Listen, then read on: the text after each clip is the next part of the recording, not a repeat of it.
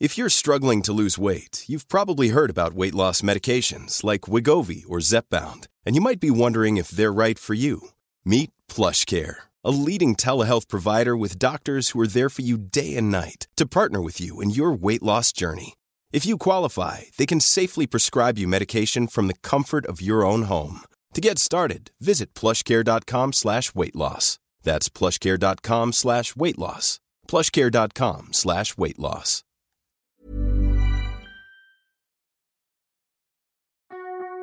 A broken down car, a backed up auto repair shop. Two brothers decide to take matters into their own hands. Do they meet their guardian angel? This week on Tempest, powered by Jalopnik.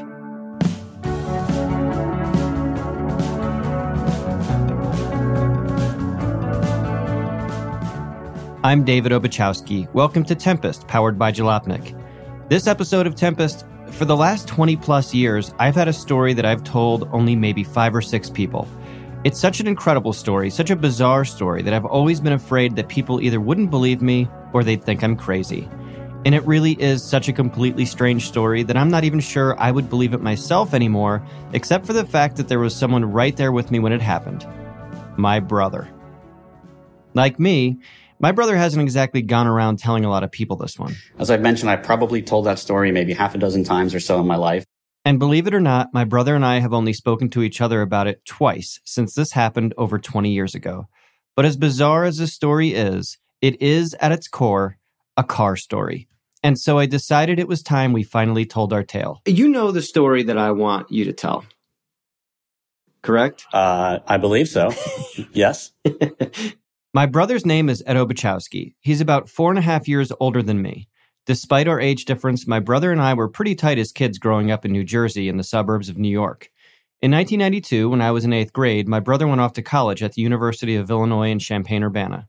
It was tough for me. He was my buddy. Fortunately, once my brother settled into college life, I would go out to visit him once or twice a year for a weekend. And this particular story begins at the start of one of those weekends. The year was 1995, 96. So I would have been right around 21. Yes, perfect. He was 21, I was 16 or 17. A full weekend in a college town where my brother's old enough to buy the beer.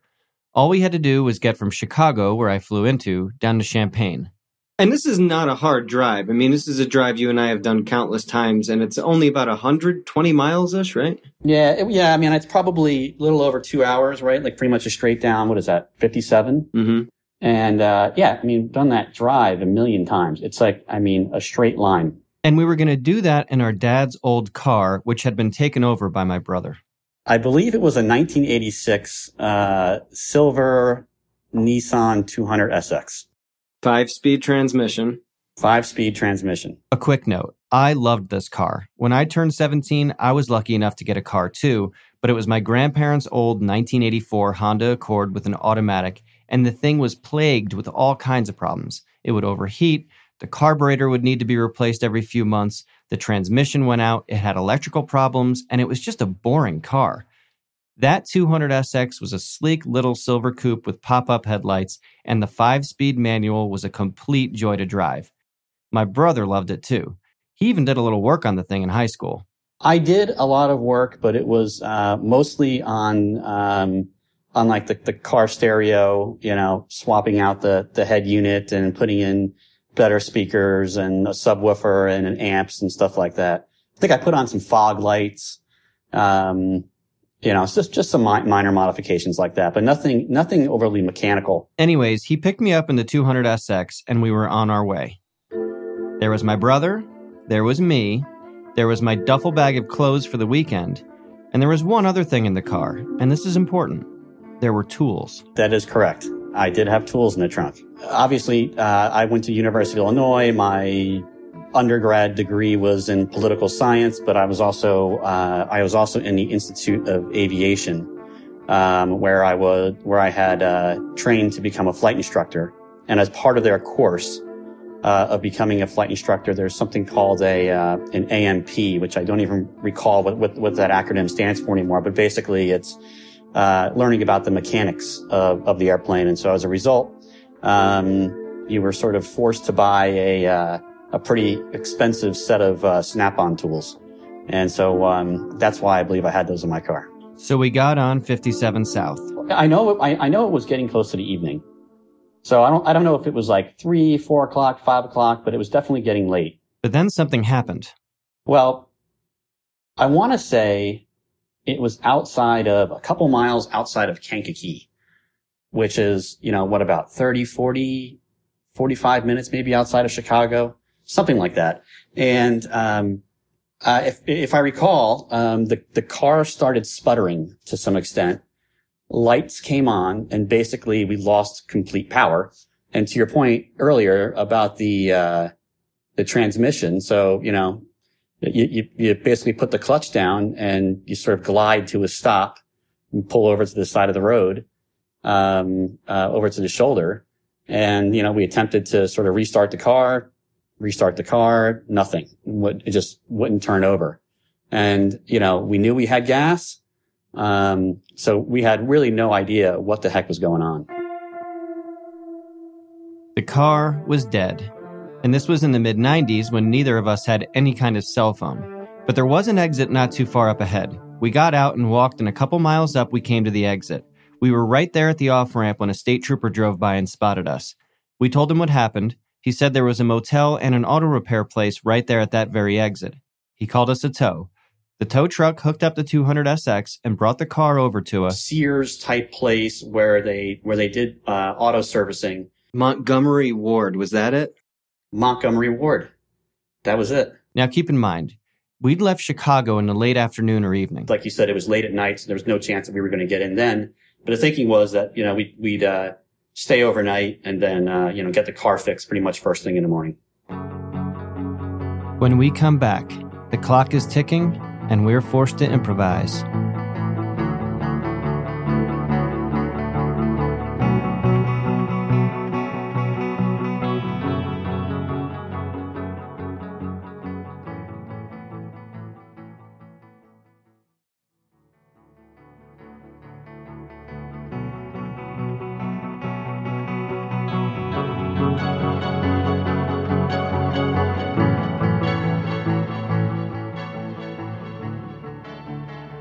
Between us, we had about $500, but part of that was already spent on the motel, and of course, now we've got to pay to fix the car. So we wake up first thing that next morning. I think it's a Saturday. So we're trying to, we know we've got a situation where if we're going to make it down to Champaign, we're going to have to get the car fixed that day. So we head over to Montgomery Ward. And, we speak to the repair people and I very clearly remember them saying, okay, whoever it was, 8 o'clock in the morning or so, they said, yep, you know what? We've got a couple of cars ahead of you. So why don't we just give you a call? It'll probably be like around 10 o'clock. And then of course, 10 o'clock rolls around. We don't hear anything. So I give the guys a call back. Yep, hey, sorry, we're running late. It's going to be like around 11 now. Then of course 11 comes to pass. Next thing you know, call back again and we hear 12 or 1 o'clock or 2 o'clock. And where I'm getting nervous now is, the repair shop closes at like 5 o'clock. And, with every passing hour, I'm getting told things are getting more and more delayed. And then I think we finally get to a point where I call back probably close to like 2 or 3, or maybe even closer to 4. And they tell me, of course, look, we just got too backed up today. We're not going to be able to get you in until the weekend's over, until Monday. And so that kind of put us in a bit of a conundrum. This was a bum out. I'd been looking forward to this weekend with my brother in Champaign for a long time. And now, all of a sudden, it's looking like the car won't be fixed until it's time for me to fly back to Jersey. I too was like, oh man, this is going to turn into just a pretty awful weekend. But we don't give up that easily. I think we decided to sort of take matters into our own hands. We said, let's just troubleshoot this and let's narrow it down to what it could be. So what do you need for an engine to have combustion or to support combustion? You need gas, you need air, and you need fire. Okay, let's do the most basic thing. Let's take off the air filter. So sure enough, we take off the air filter, doesn't look clogged at all. Looks like we're able to get air. Check that one off the list. That's not the problem. All right, let's go ahead and take off one of the spark plugs and turn it over, hold it close to the engine and see if we get a spark. And, so we touch the spark plug to the engine, we turn it over, and sure enough, we can see a spark in the spark plug. So we know, hey, at least one of those 4 cylinders is getting fire to it. And then the next thing we do is we identify where the fuel line is. So we take off the fuel line and we go to start the car and no fuel comes out. We knew we had fuel, but we also knew that now something was wrong within the fuel pump system. So I would say that we had sort of identified, at least what we thought was the root cause. This is classic Big Brother stuff. I look back on it now and he was just a college kid. But back then, he was this older guy who could fix stuff, who could fly planes, who had his own apartment 1,000 miles away from where we grew up. And so here we are standing in front of his car, which has about 1,000 parts. And he just goes, okay, I think maybe I know what's wrong. And I'm going, definitely, let's do this. So somehow, we did figure out that within a certain distance, a relatively reasonable distance, I want to say about, 30 minutes or so from where we were staying, there was a Nissan dealership. And we called the Nissan dealership and they said, sure enough, their parts department closes at whatever it was, 5 o'clock or so. And so the Nissan parts guy says, look, it could be one of two things. If it's the fuel pump, you're talking about a $90 part. If it's the sending unit, you're talking about, you're going to have to buy both. It's going to be about a $500 part. And now we got to make a decision about, do we buy the fuel pump for $90 or do we buy the whole thing? We've only got one shot. But we've only got so much money. But there's still another problem. We need to get there. 30 minutes away by car is no good if you're on foot. So knowing it's going to hurt our already meager budget, we call a taxi.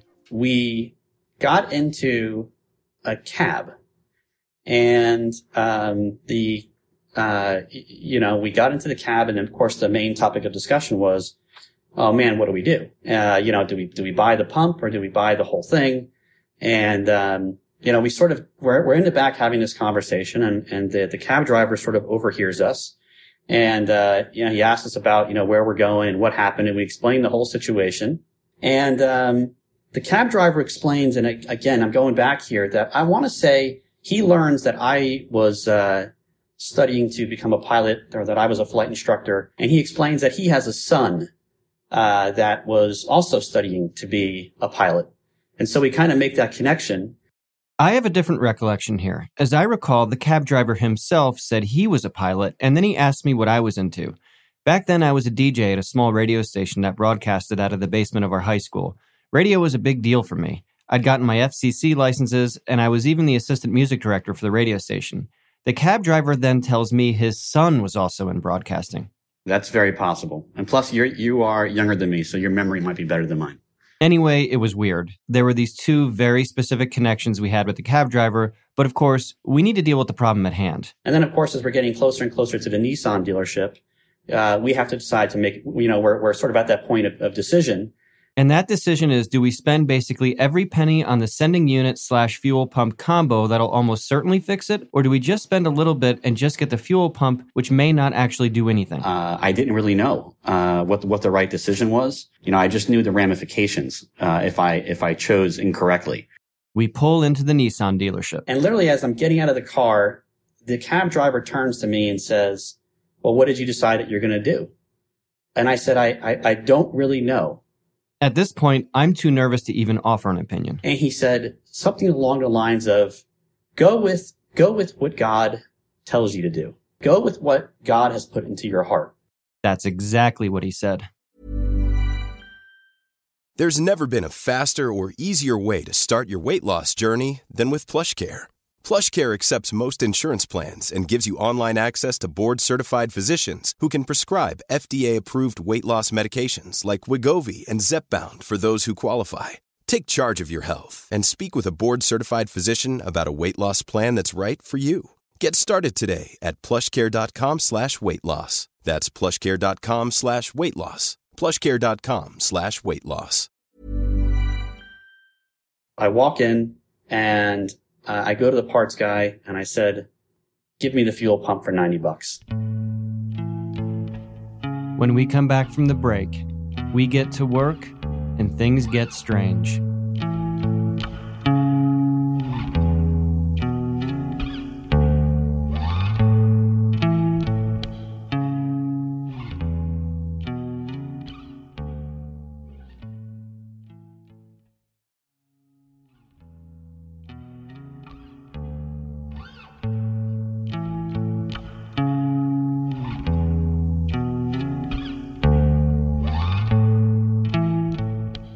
Did he ask us if we believed in God or if we were religious or something like that directly, or no?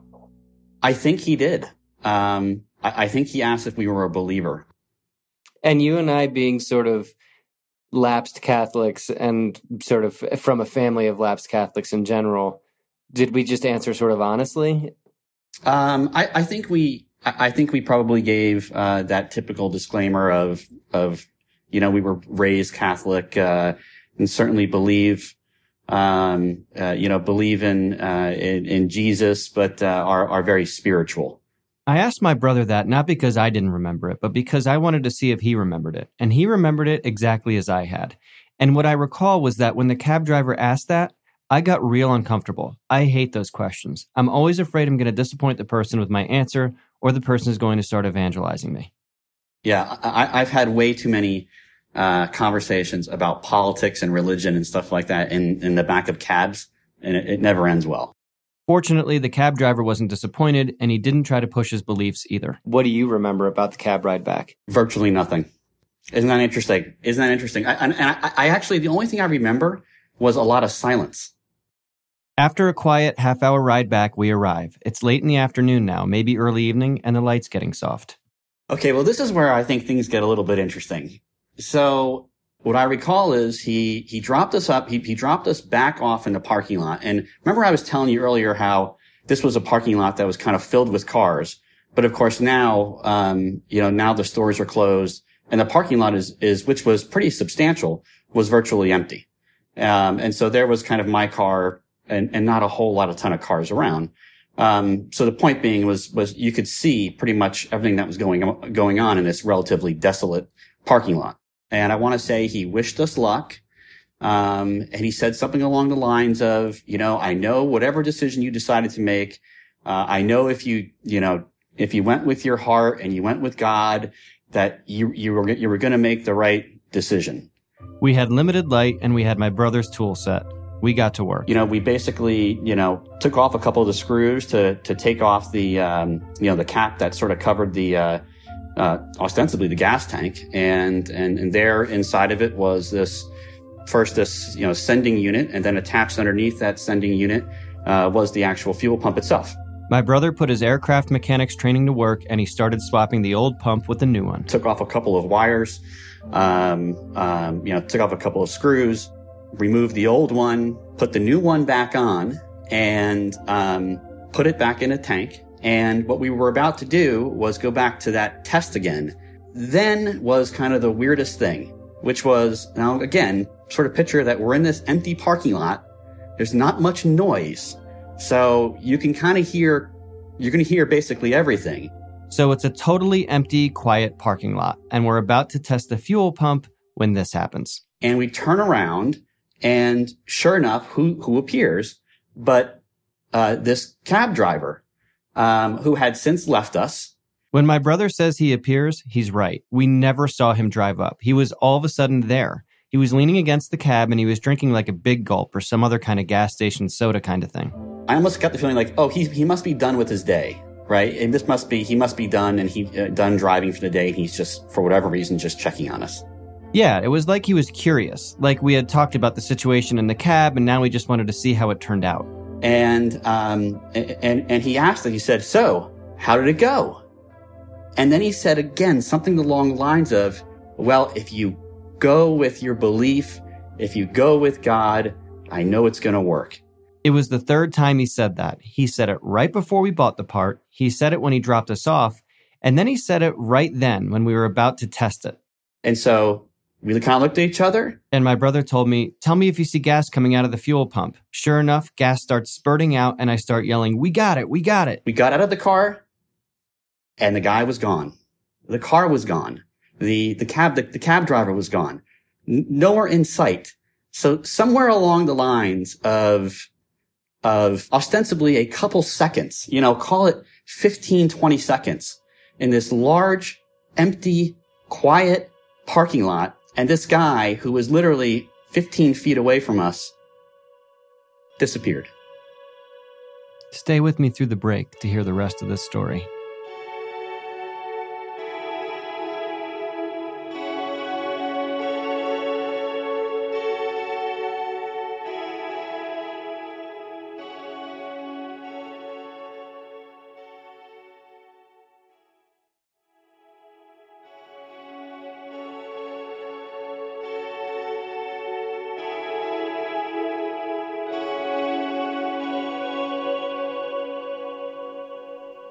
It was difficult to process. The guy was there, and then he wasn't. And we both saw the same thing. And I almost feel like we were too nervous to even move at first. But the sun was setting, and we did what we set out to do. We end up putting everything back together as best as we can. And we basically hopped back in the car and made the rest of the drive down to Champaign.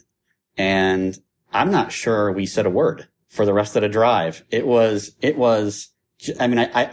think we all had the same sort of thing going through our mind. Like, I remember the drive, and I remember feeling like I didn't even breathe until we got to Champaign. Again, I keep going back to it. This completely empty and desolate, quiet parking lot. And, this gentleman just appearing completely, ostensibly out of nowhere, and then disappearing. I still to this day think about, like, how I probably could look, an eighth of a mile in any direction. There's no way a car could have pulled away. In that time frame, it just would have been impossible. I feel like if you were to guess what it would be like if something really weird happened to you, you'd probably think, oh yeah, I'd have a great story and I'd tell everyone. But for us, it just felt like we couldn't talk about it, not even to each other. I think one of the only times I talked to my brother about it again was a year or two later over Christmas. We stayed up late playing chess, having a drink, and I asked him, hey, do you remember that time when the car broke down? Yeah, no, I know we didn't talk about it for the rest of that trip, and I tend to agree. I think it was at least a year before we brought it up again. And, I'll tell you, I've probably told that story, half a dozen times in my life, or maybe a little bit more than that. And, depending upon the person that you're talking to, people can look at you pretty funny. Why didn't we say anything to each other right then and there? Why didn't we go, hey, did you see that guy drive away? Did you see him even drive up? As I look back on that, I have to tell you, this may seem a little bit odd, but I think to some extent, maybe the reason why we were so quiet on the way back is that we maybe perhaps felt the presence of something greater than us, and certainly something that we can't explain. I remember thinking about that guy over the years and, saying to myself, God, was that was that like a guardian angel? Guardian angel. I'm glad he said it because it's what I would have wanted to say, but would have been afraid to. There was something about how he stood there, drinking a Coke, leaning against the cab, saying, hey, it'll be okay, that really did give us the feeling that he wasn't just watching us, but that he was watching over us. Maybe it's all completely irony. Maybe it's just our minds playing tricks on us. But again, I don't think, and I don't mean to harp on this, I don't think it is physically possible for him to pull in without us knowing about it, and for him to pull away within seconds.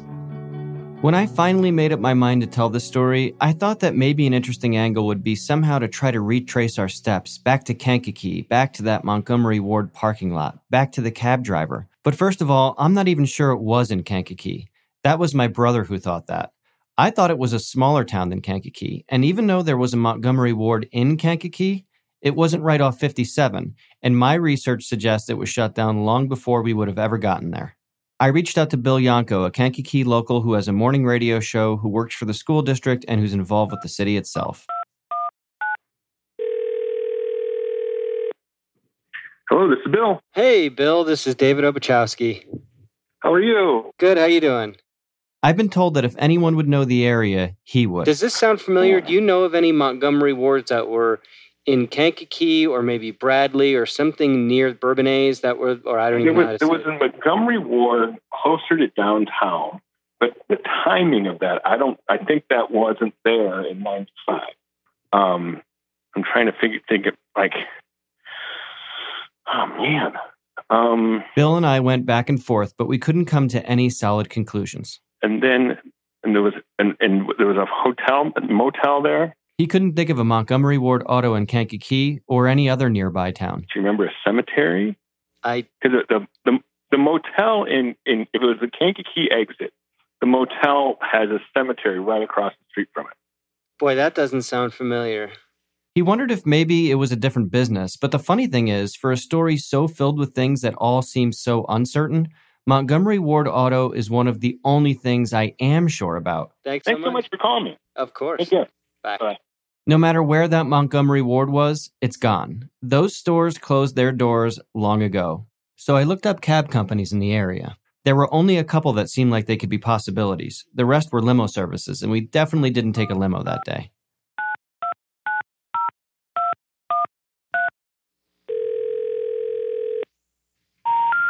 The number you have reached has been disconnected or is no longer in service.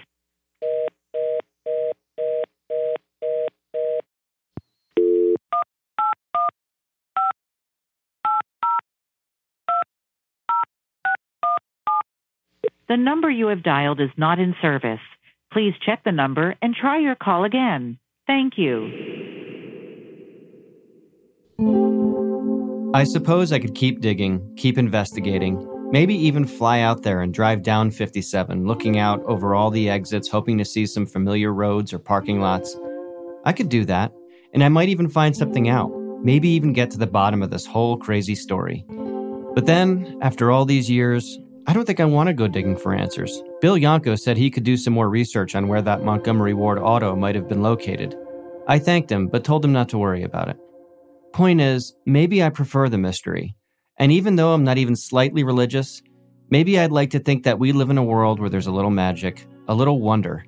And if your car breaks down and you try wrenching on it yourself, maybe, just maybe, you might have a guardian angel helping you along too.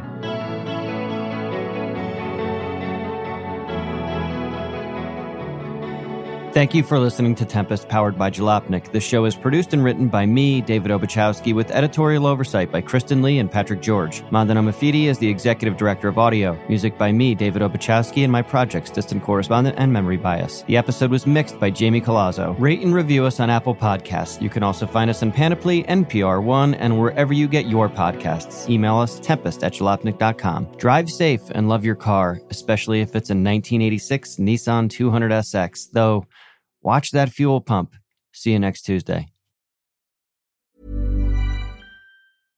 Imagine the softest sheets you've ever felt. Now imagine them getting even softer over time. That's what you'll feel with Boll & Branch's organic cotton sheets. In a recent customer survey, 96% replied that Boll & Branch sheets get softer with every wash. Start getting your best night's sleep in these sheets that get softer and softer for years to come. Try their sheets with a 30-night guarantee. Plus, get 15% off your first order at bollandbranch.com. Code BUTTERY. Exclusions apply. See site for details.